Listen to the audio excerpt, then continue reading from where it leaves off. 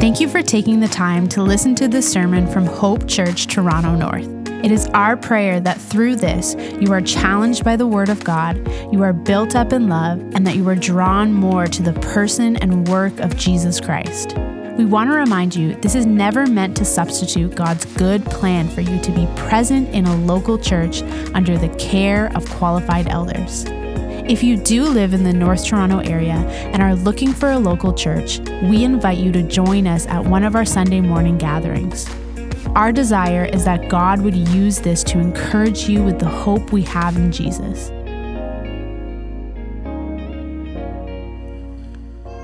So as you're taking your seats, you can turn to Habakkuk. It's a really small book in your Bible as you're going towards the end of the Old Testament. You should find it. We are starting a new series today called Can I Be Honest?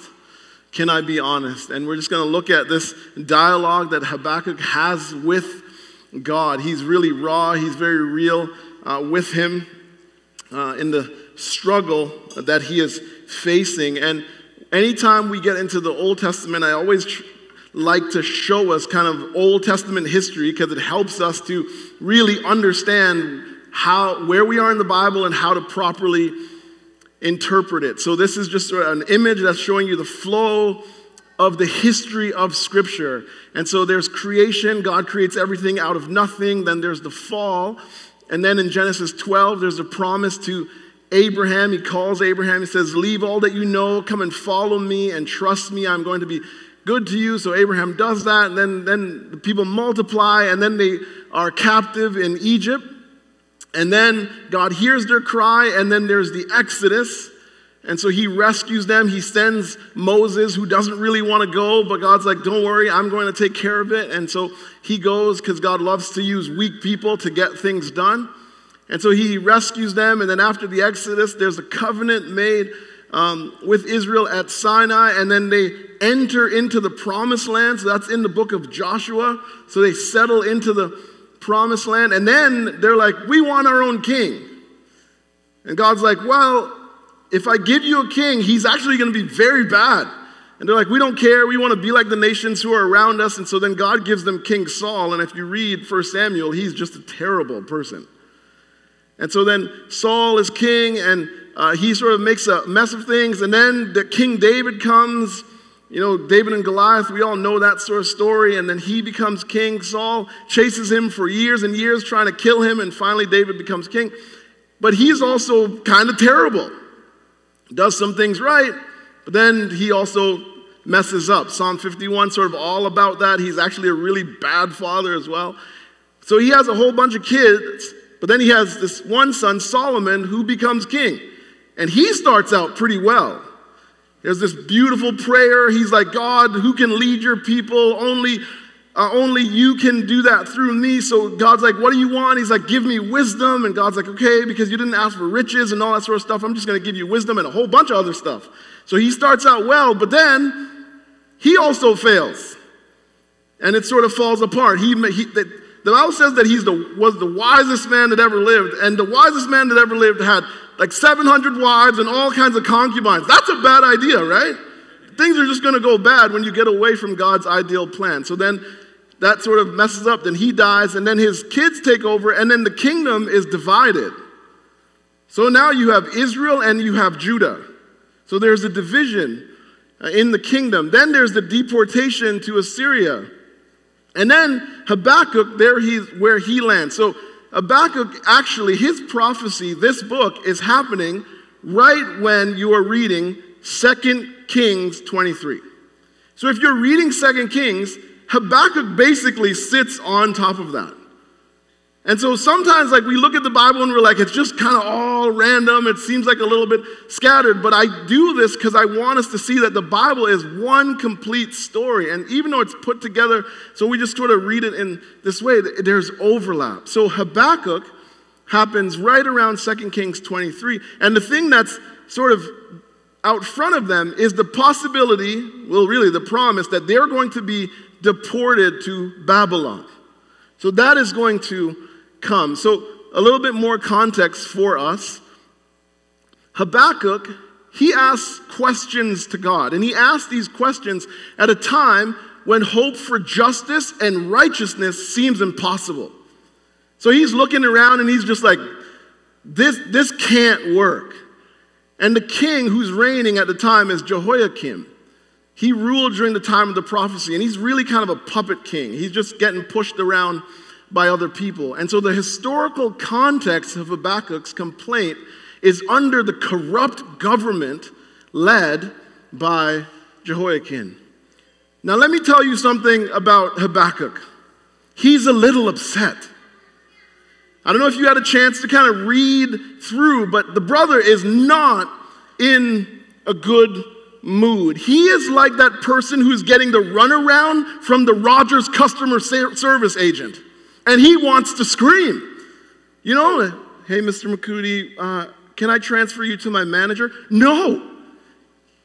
This is like the 90th person you've transferred me to. I just want the cable cut off. That's all I want.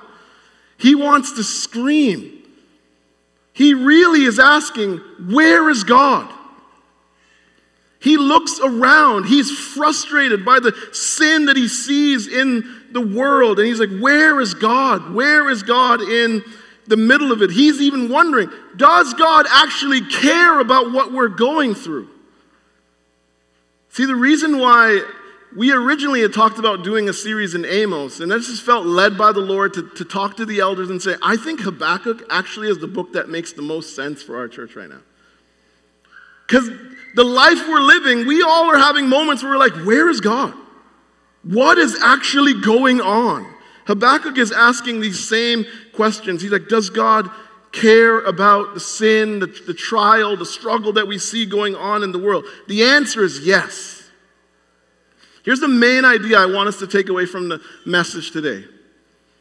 God does not ignore the sin we see in the world. God does not ignore the sin that we see in the world. The way we cannot ignore the kids flossing at IKEA, the way we can't ignore a clogged sink in our house, the way we can't ignore a naked man in the lobby of our building, God cannot ignore sin. He's too good for that. And so he does not ignore sin. He actually does something about it. He hates sin. And our text is going to show it to us. Look at verse 2. I'll start there. It says, O Lord, how long shall I cry for help, and you will not hear? Or cry to you violence, and you will not save? Why do you make me see iniquity? Why do you idly look at wrong? Destruction and violence are before me. Strife and contention arise. So the law is paralyzed. And justice, he says, never goes forth. For the wicked surround the righteous. So justice goes forth perverted. I told you he was in a bad mood. Habakkuk's not at home eating bechamel, thinking about when to mow the lawn. He's like, where is God? He's salty. His questions come like a raging wave at God. He's upset. The sin he sees is bothering him. Unanswered prayer is bothering him. This is a prayer that reveals a man who is perplexed. It's a prayer that reveals a man who is perplexed. That's our first point. It says, destruction and violence is everywhere. He says, iniquity and strife is everywhere. It says, it arise. That word arise could be translated abounds. All around him he sees strife and contention. The word violence is actually talking about civil and military oppression. Iniquity is talking about deception and lying.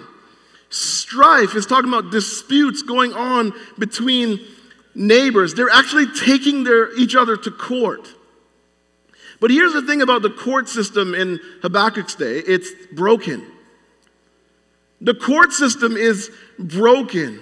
It does not work. Instead of stopping evil, the court system in Habakkuk's day made decisions and judgments that actually encouraged evil.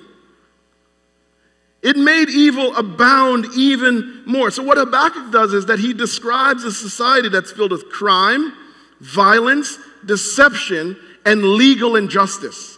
Does that sound familiar? Think about the world we live in. Doesn't that sound like every day on the news? Isn't that sort of like all we see in front of us all the time? And he looks at all of this world that is falling apart. And you know what he says? How long? He looks up at God and he says, how much more of this am I supposed to take? How long are you sort of going to sit back and do nothing? He's playing with him. He's not holding anything back. I always say this to us. We don't have to hide what's going on inside of us when we pray. God knows anyway. And here we see a brother who's just keeping it real. He's like, how long is this going to go on? And you got to understand here, this is a cry of faith. Some people, when they see sin and suffering in the world, it leads them to reject God, not Habakkuk. This is not a cry that says, I'm on my way to denying God. This is a cry that comes from a man who actually believes God exists. And what he can't understand is how God has not stepped in yet. It is a cry of faith. This is faith seeking understanding. He says, why do you, in verse 3, why do you idly look at wrong? It's a cry of faith. John Mackay, he says, this is really important and helpful. It says, faith is acutely aware of the tension that exists between confessing that God is just and powerful and witnessing the apparent triumph of wrong and cruelty. Just think about that. There's a tension that we live with as believers. When we are baffled by what is happening, we are not to give way to despair, but to approach him, even in our bafflement, and ask that he sustain us, that he helps us. This is the kind of year where I'm sure lots of you are like, what is going on? What is happening? Where is God in the middle of all of this? There's shootings on the news. There's strange laws that get passed that I think will directly affect some of our freedoms, put those freedoms in jeopardy. The church feels scattered. Sort of, where are we? People are full of fear. And it sort of makes you wonder, do we actually believe 1 Corinthians 15? When we look at the way believers are fearful in the times that we're living in. When the Bible says, "Oh death, where is your sting?" Does that actually sit in our hearts? And then it makes that we live as people of courage and not fearful like unbelievers. Because we realize that if God was to take me, I'm going to glory, as my grandma would say. But there's so much fear, strife. Everything feels political. We look and we say, where is God? But as I say all of that, we have to know we can't lose hope. That for the believer, no matter the time, despair is not an option. That we cannot lose hope. See, I want you to notice that even though Habakkuk is confused, he's perplexed, you know what he's like? The persistent widow. He keeps going to the judge. He keeps going to God. Why? Because God is the only one who can solve the problems that are in front of him. And so this isn't a man that has lost hope. He's saying, God, I need your help. See, Habakkuk shows us that we aren't to sit back and just watch the brokenness. That's not what we do. We look at it and we go to God and we say, help. You are the one who can solve the problem. I have not lost hope. I still firmly believe in you, God, that you exist, that you're good, that you know what you're doing. So I'm coming to you because you are the one who can give me peace. You are the one who can make things right. He shows us what to do. He continues to go to the one, the only one who can help. I want you to listen to me on this. The state of the world, I want to say this slowly. The state of the world may perplex us, but in faith, we hold on to the fact that God is in control and He will intervene when He sovereignly decides that it's right. We are never to be hopeless, because that's true. That's why we don't give in to despair. God is in control, and as we call on Him, He will intervene and make things right. Why? Because God does not ignore the sin we see in the world. Habakkuk's trying to understand, but I want you to know that he is also lamenting. He's trying to understand what is going on, but it's also a lament. He says, I cry in verse 2 for help. I cry to you violence. His heart is broken. There's enough times in the Bible where people lament. Psalms, full of lament. You read Job, feels like that brother, all he did was lament. That's just his whole life was just a cry to God. Jesus, do you know that Jesus lamented? On the cross, he says, my God, why have you forsaken me? Jesus is hanging there, and he laments. See, we can be honest with God, pouring our heart out to Him, especially when times are tough. God gives us room to be real. Don't you notice, you don't see in the text that God never gets mad at Habakkuk for coming at him like this. Doesn't.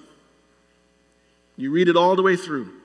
And it's a lesson for us that we can bear our heart to God. We can bear our frustration, our struggle, our confusion. We don't have to fake the funk. We can be real with God. And so I want to encourage you, if there's something on your heart, if the thing that is grieving your heart right now, whether it's about the world or something in your life, whatever it is, then you need to tell that to God. And you tell it to Him in the realest and rawest ways. Between you and Him. Not in an irreverent way, but in respectfully saying, here's how I'm really feeling. Here's what I'm really thinking. And then you know what you do? You turn around and you ask Him for comfort. Because He'll give it. And then you turn around and you ask Him for help, because He'll give that too. Because that's the kind of Father that we have.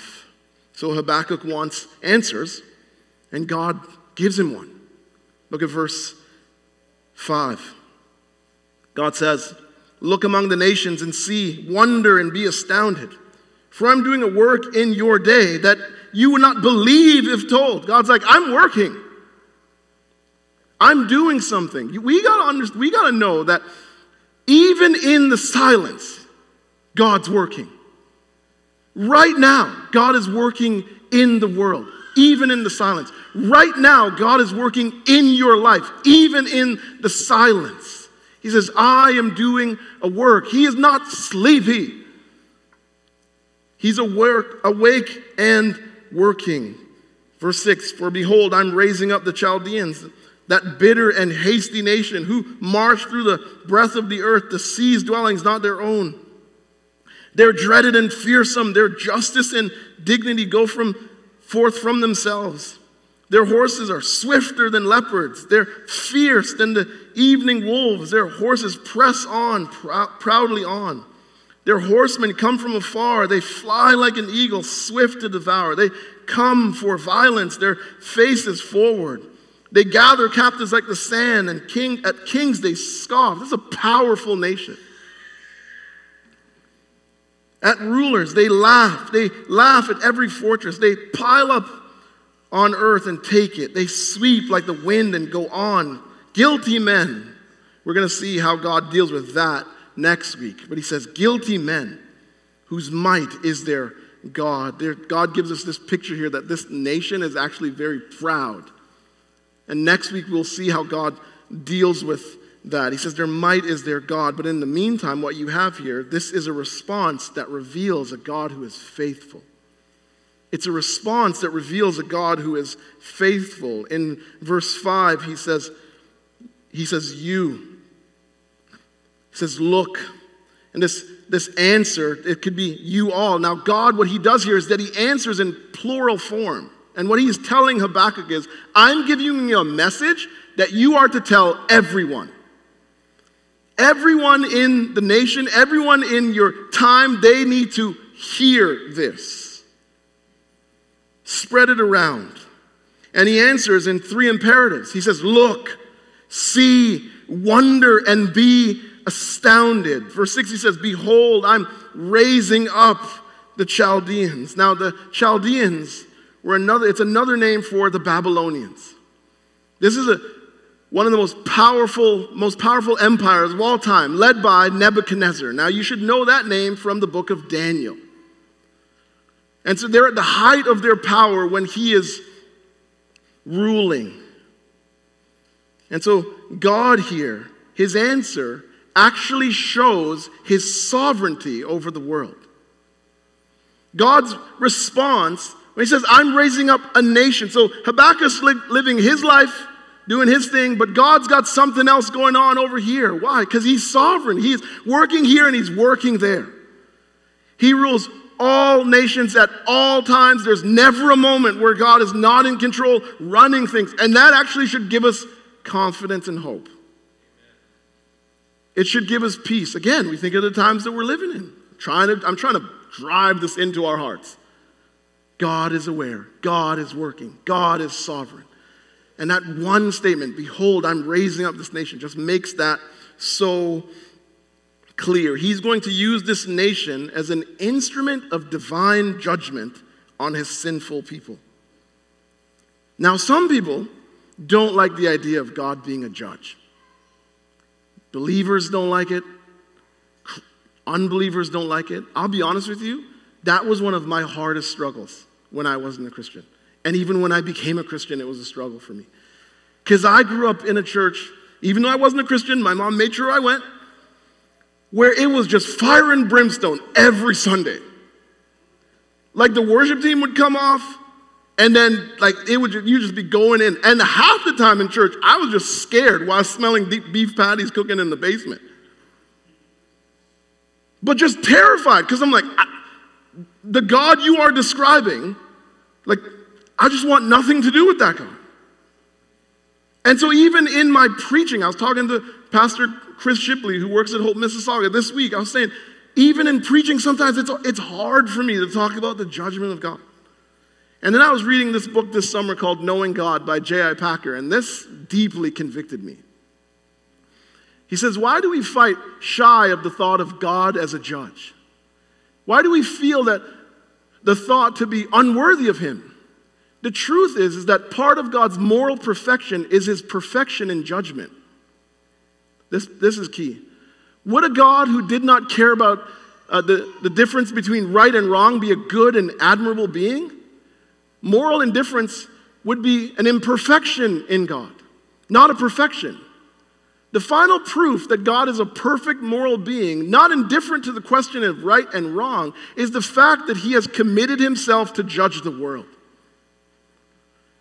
And I was just like, I never thought about it like that. That if God didn't do something about the wrongs that we see, that something would be wrong with him.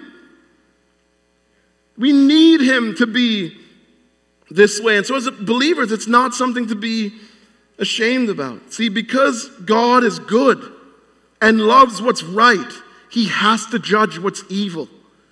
He has to judge what is wrong. And when God raised up the Chaldeans, he is simply being faithful to his character and to his promise. He's being faithful to his character and to his promise. When Habakkuk says, how long shall I cry for help and you will not hear? That is actually what God promised to do if the people broke the covenant. Deuteronomy says, if you faithfully obey the voice of the Lord your God, being careful to do all his commandments that he commanded you today, the Lord your God will set you on high above all the nations of the earth. And all these blessings shall come upon you and overtake you if you obey the voice of the Lord your God. And when God is making this covenant, the people are like, yeah, we'll do that. They're like, we're in. Well, then it continues. Going back. Nice, thank you. It says, but if you will not obey the voice of the Lord your God, or be careful to do all his commandments and his statutes that I command you today, then these curses shall come upon you and overtake you.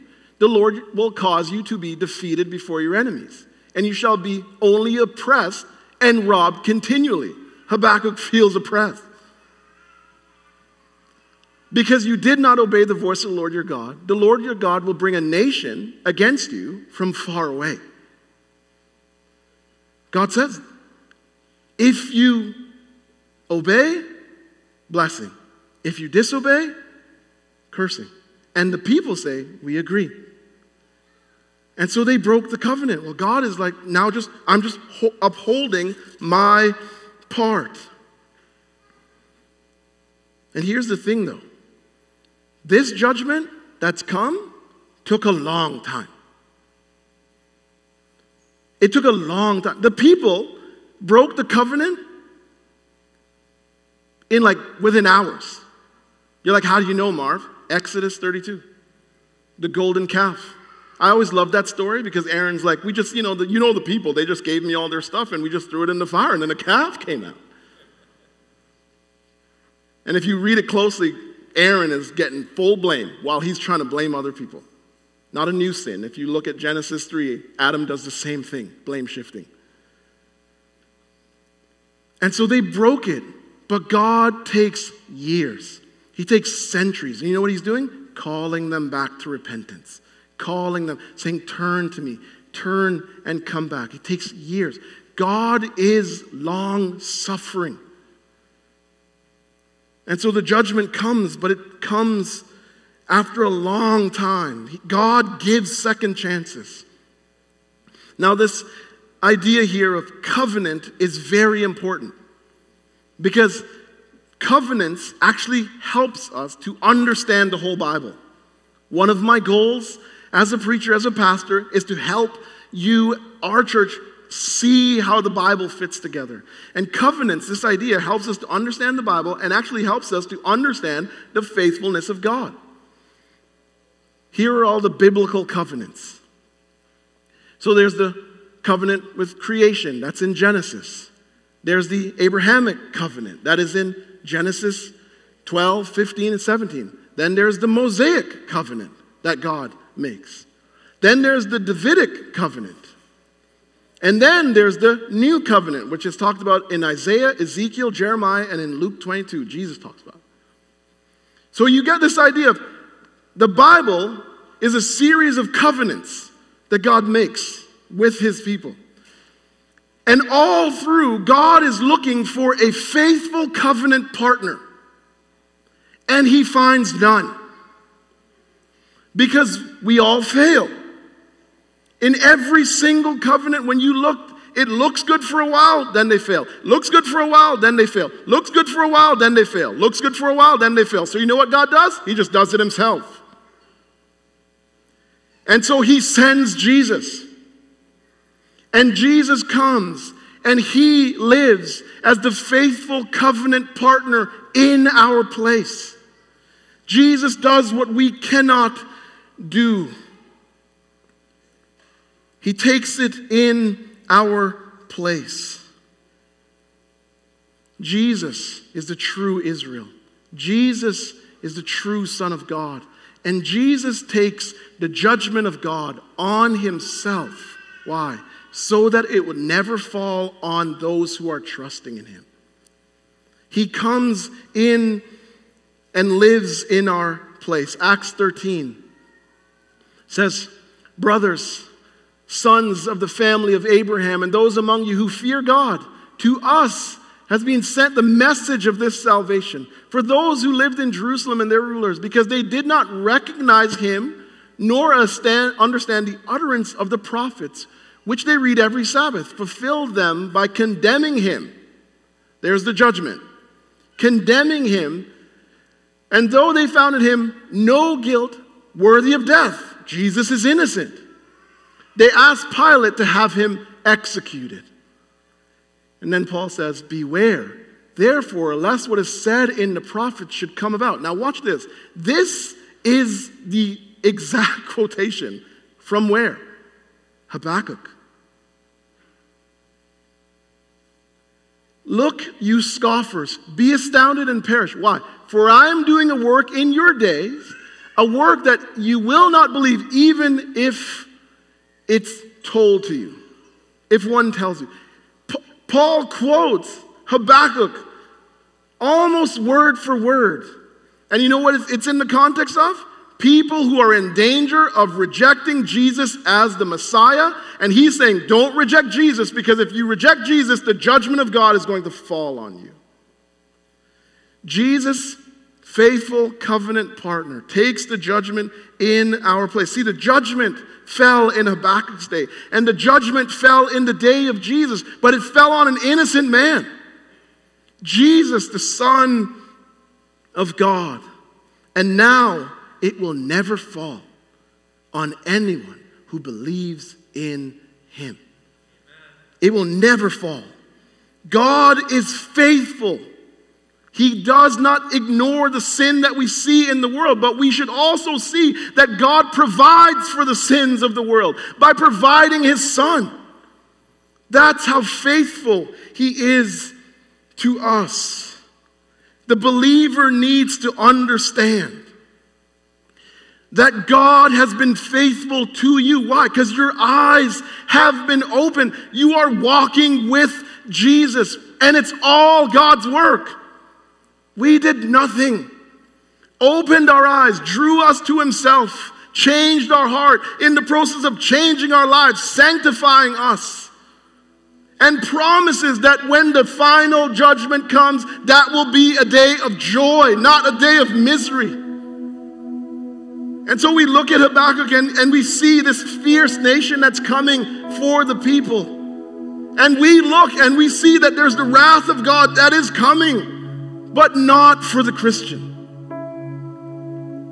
We are hidden in Christ, and so only good is coming to us. And so we need to see just how faithful God has been to us. But here's the thing for the non-Christian. You need to understand that right now, in this moment, God is being faithful to you. You're like, how? Why? How is he being faithful? Because God is giving you a chance to repent. I said it before. God is long-suffering. The people break the covenant, and he takes years. We walk in sin, and he's taking years for the judgment to come. Why? So that those who are not in Christ would trust Jesus and stand on the last day ready, like with all of us, to go into glory, to go into joy. That is, do you see how good God is? What do we deserve? And what does he give?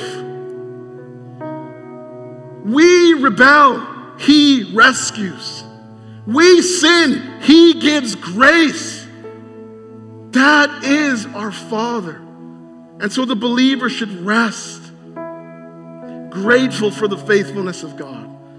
And the unbeliever should see the faithfulness of God now and today. Place your faith in Jesus Christ. Believe the gospel. So in the end, you can experience joy, eternal salvation, eternal life and happiness with the Father, our good and faithful God. Father, we thank you, Lord God, for your grace, your faithfulness, your goodness to us. I pray, Father, the King of glory, Lord, who we long to be with, as we walk through this storm, this trial, whatever you want to call it, Lord, that you have brought, that you have sovereignly allowed. God, we ask that you would give us strength and endurance.